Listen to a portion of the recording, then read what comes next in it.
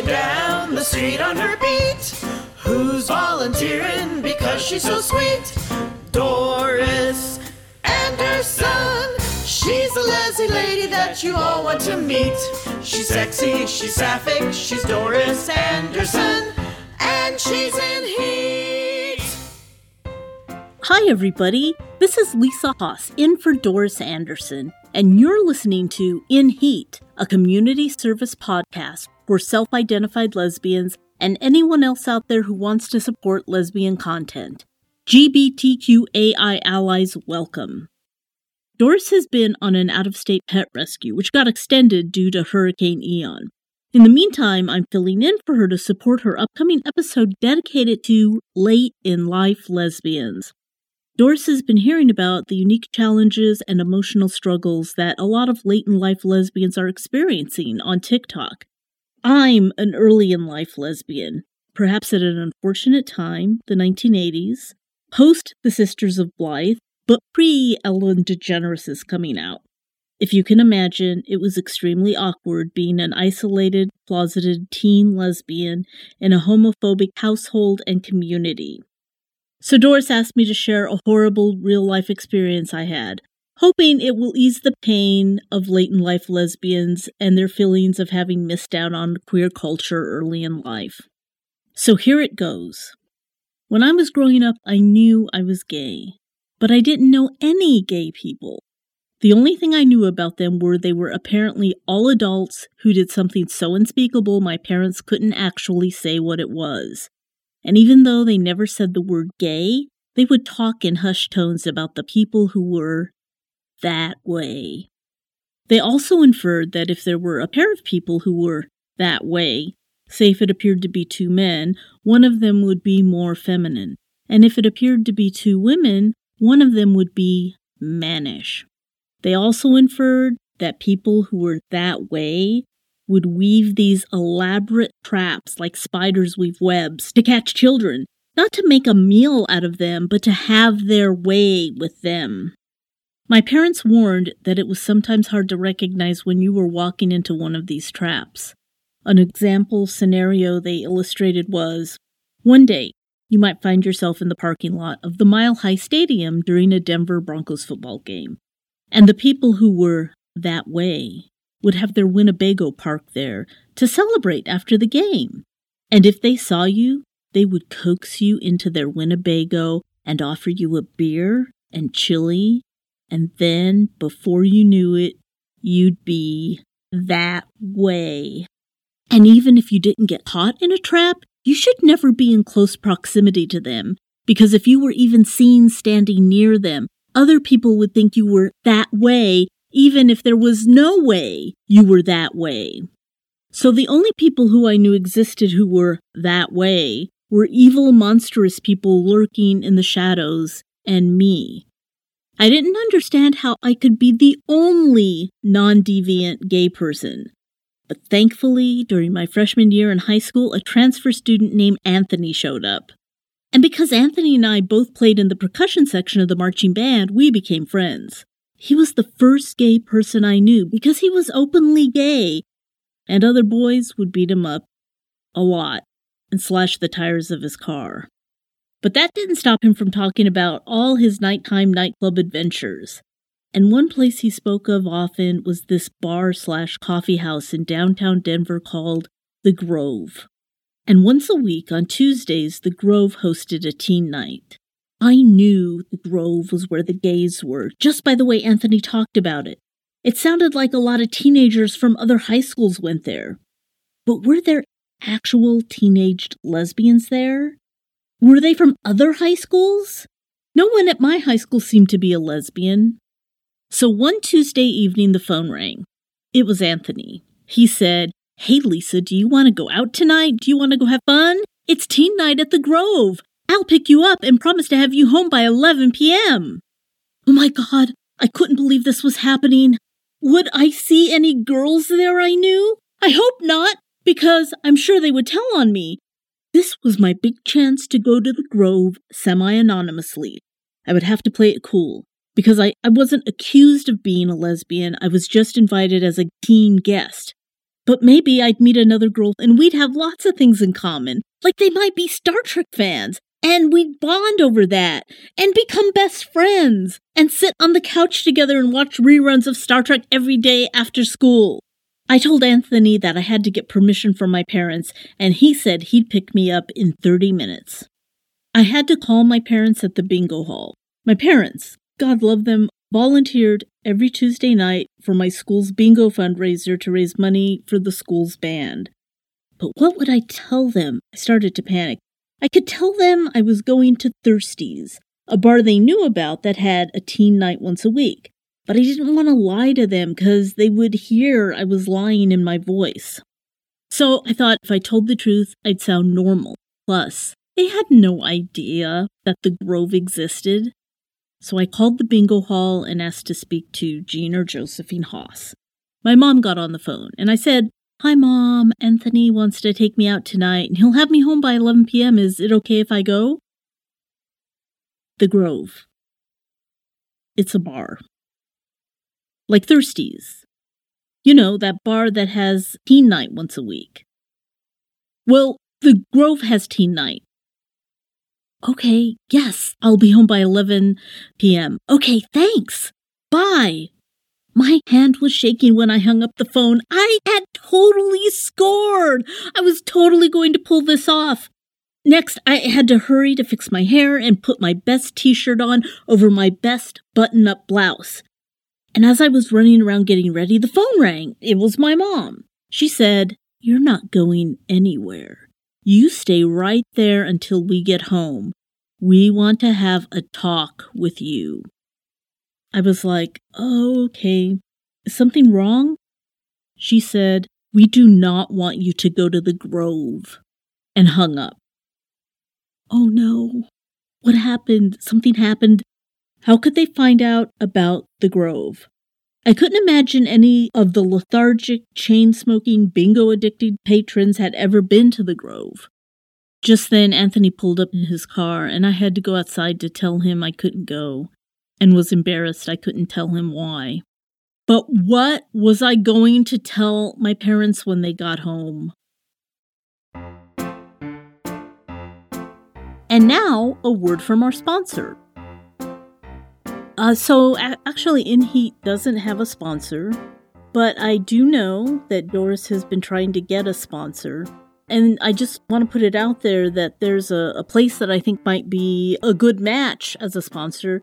It's called Green Chef, and it's one of those places that sends you all the ingredients, and then you just cook it. So it's all there. And so my girlfriend and I did a trial order of some of their meals, and we tried the Thai red turkey with chicken. I was really surprised. It was really delicious. And maybe perhaps more importantly than the actual meal itself, it's a very nice couples activity. So if you're busy and you're in a relationship and are having a hard time finding time for each other, making these little meals together are a super nice couples activity. And you don't have to worry that one person forgot to buy something that they were supposed to buy, or somebody messes something up, because all the ingredients are there and they give you very clear step-by-step directions.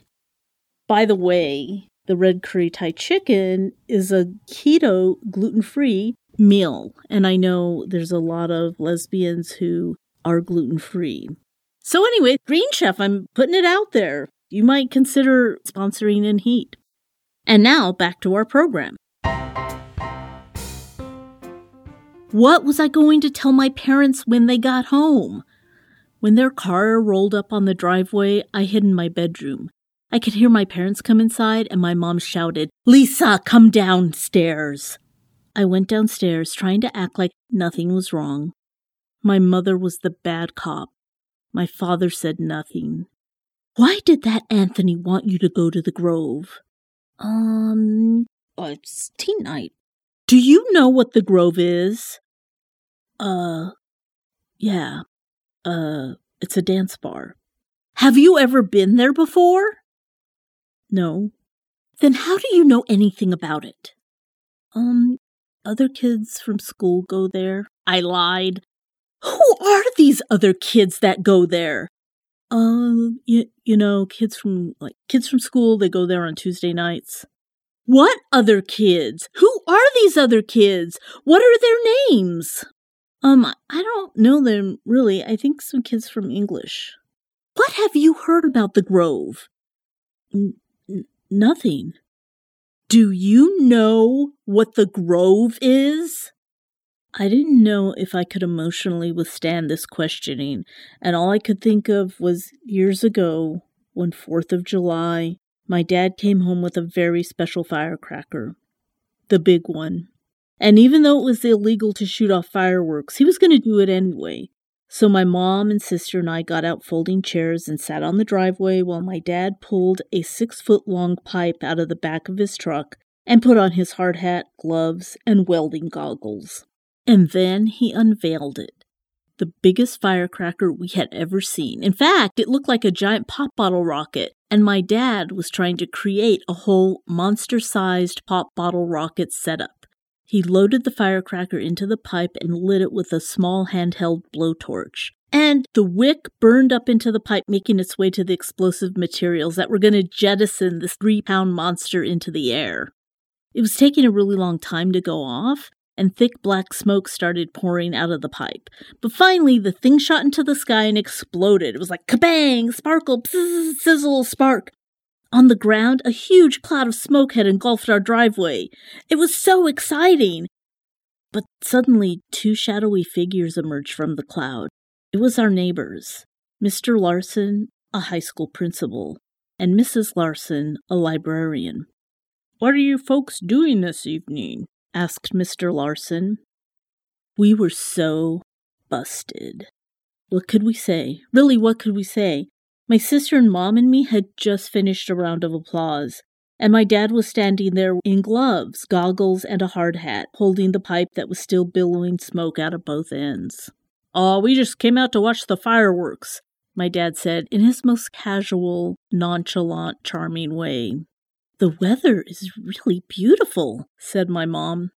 And for the next 10 minutes, this lame little chitty-chatting went on and on about what a nice evening it was for a walk, and how lovely the sky looked, and what a hot summer it had been, and all the while nobody mentioning anything about the smoking pipe, which was finally petering out until all the smoke had cleared, making my dad's get-up look even more conspicuous.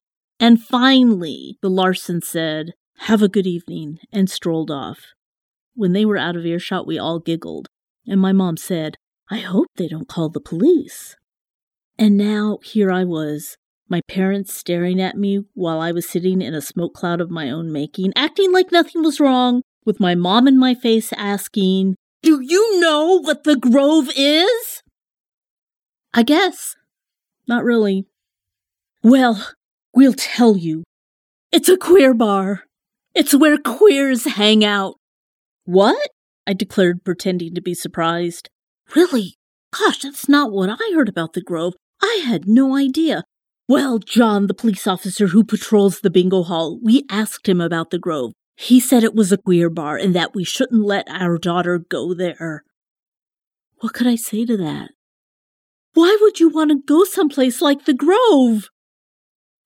Just to, hang out. It's teen night and they'll let you in and, serve you a Coke. My dad finally spoke.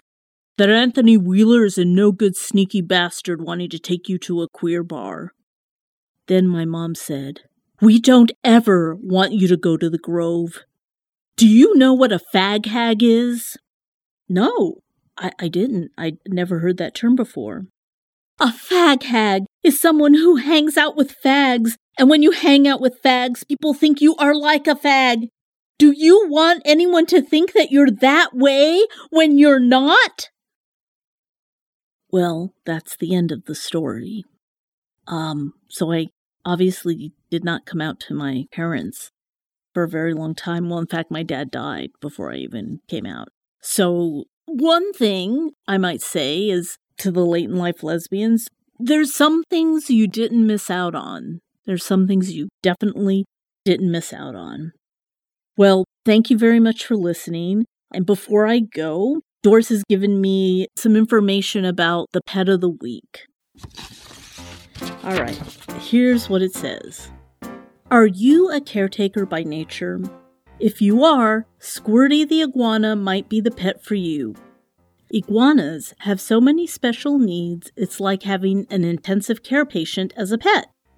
The heat lamp, the feeding, the delicate temperature, the constant attention you need to pay to them so they don't die. Squirty was abandoned, so there's basically no information about his background. It's estimated that he is about 15 years old and appears to be healthy.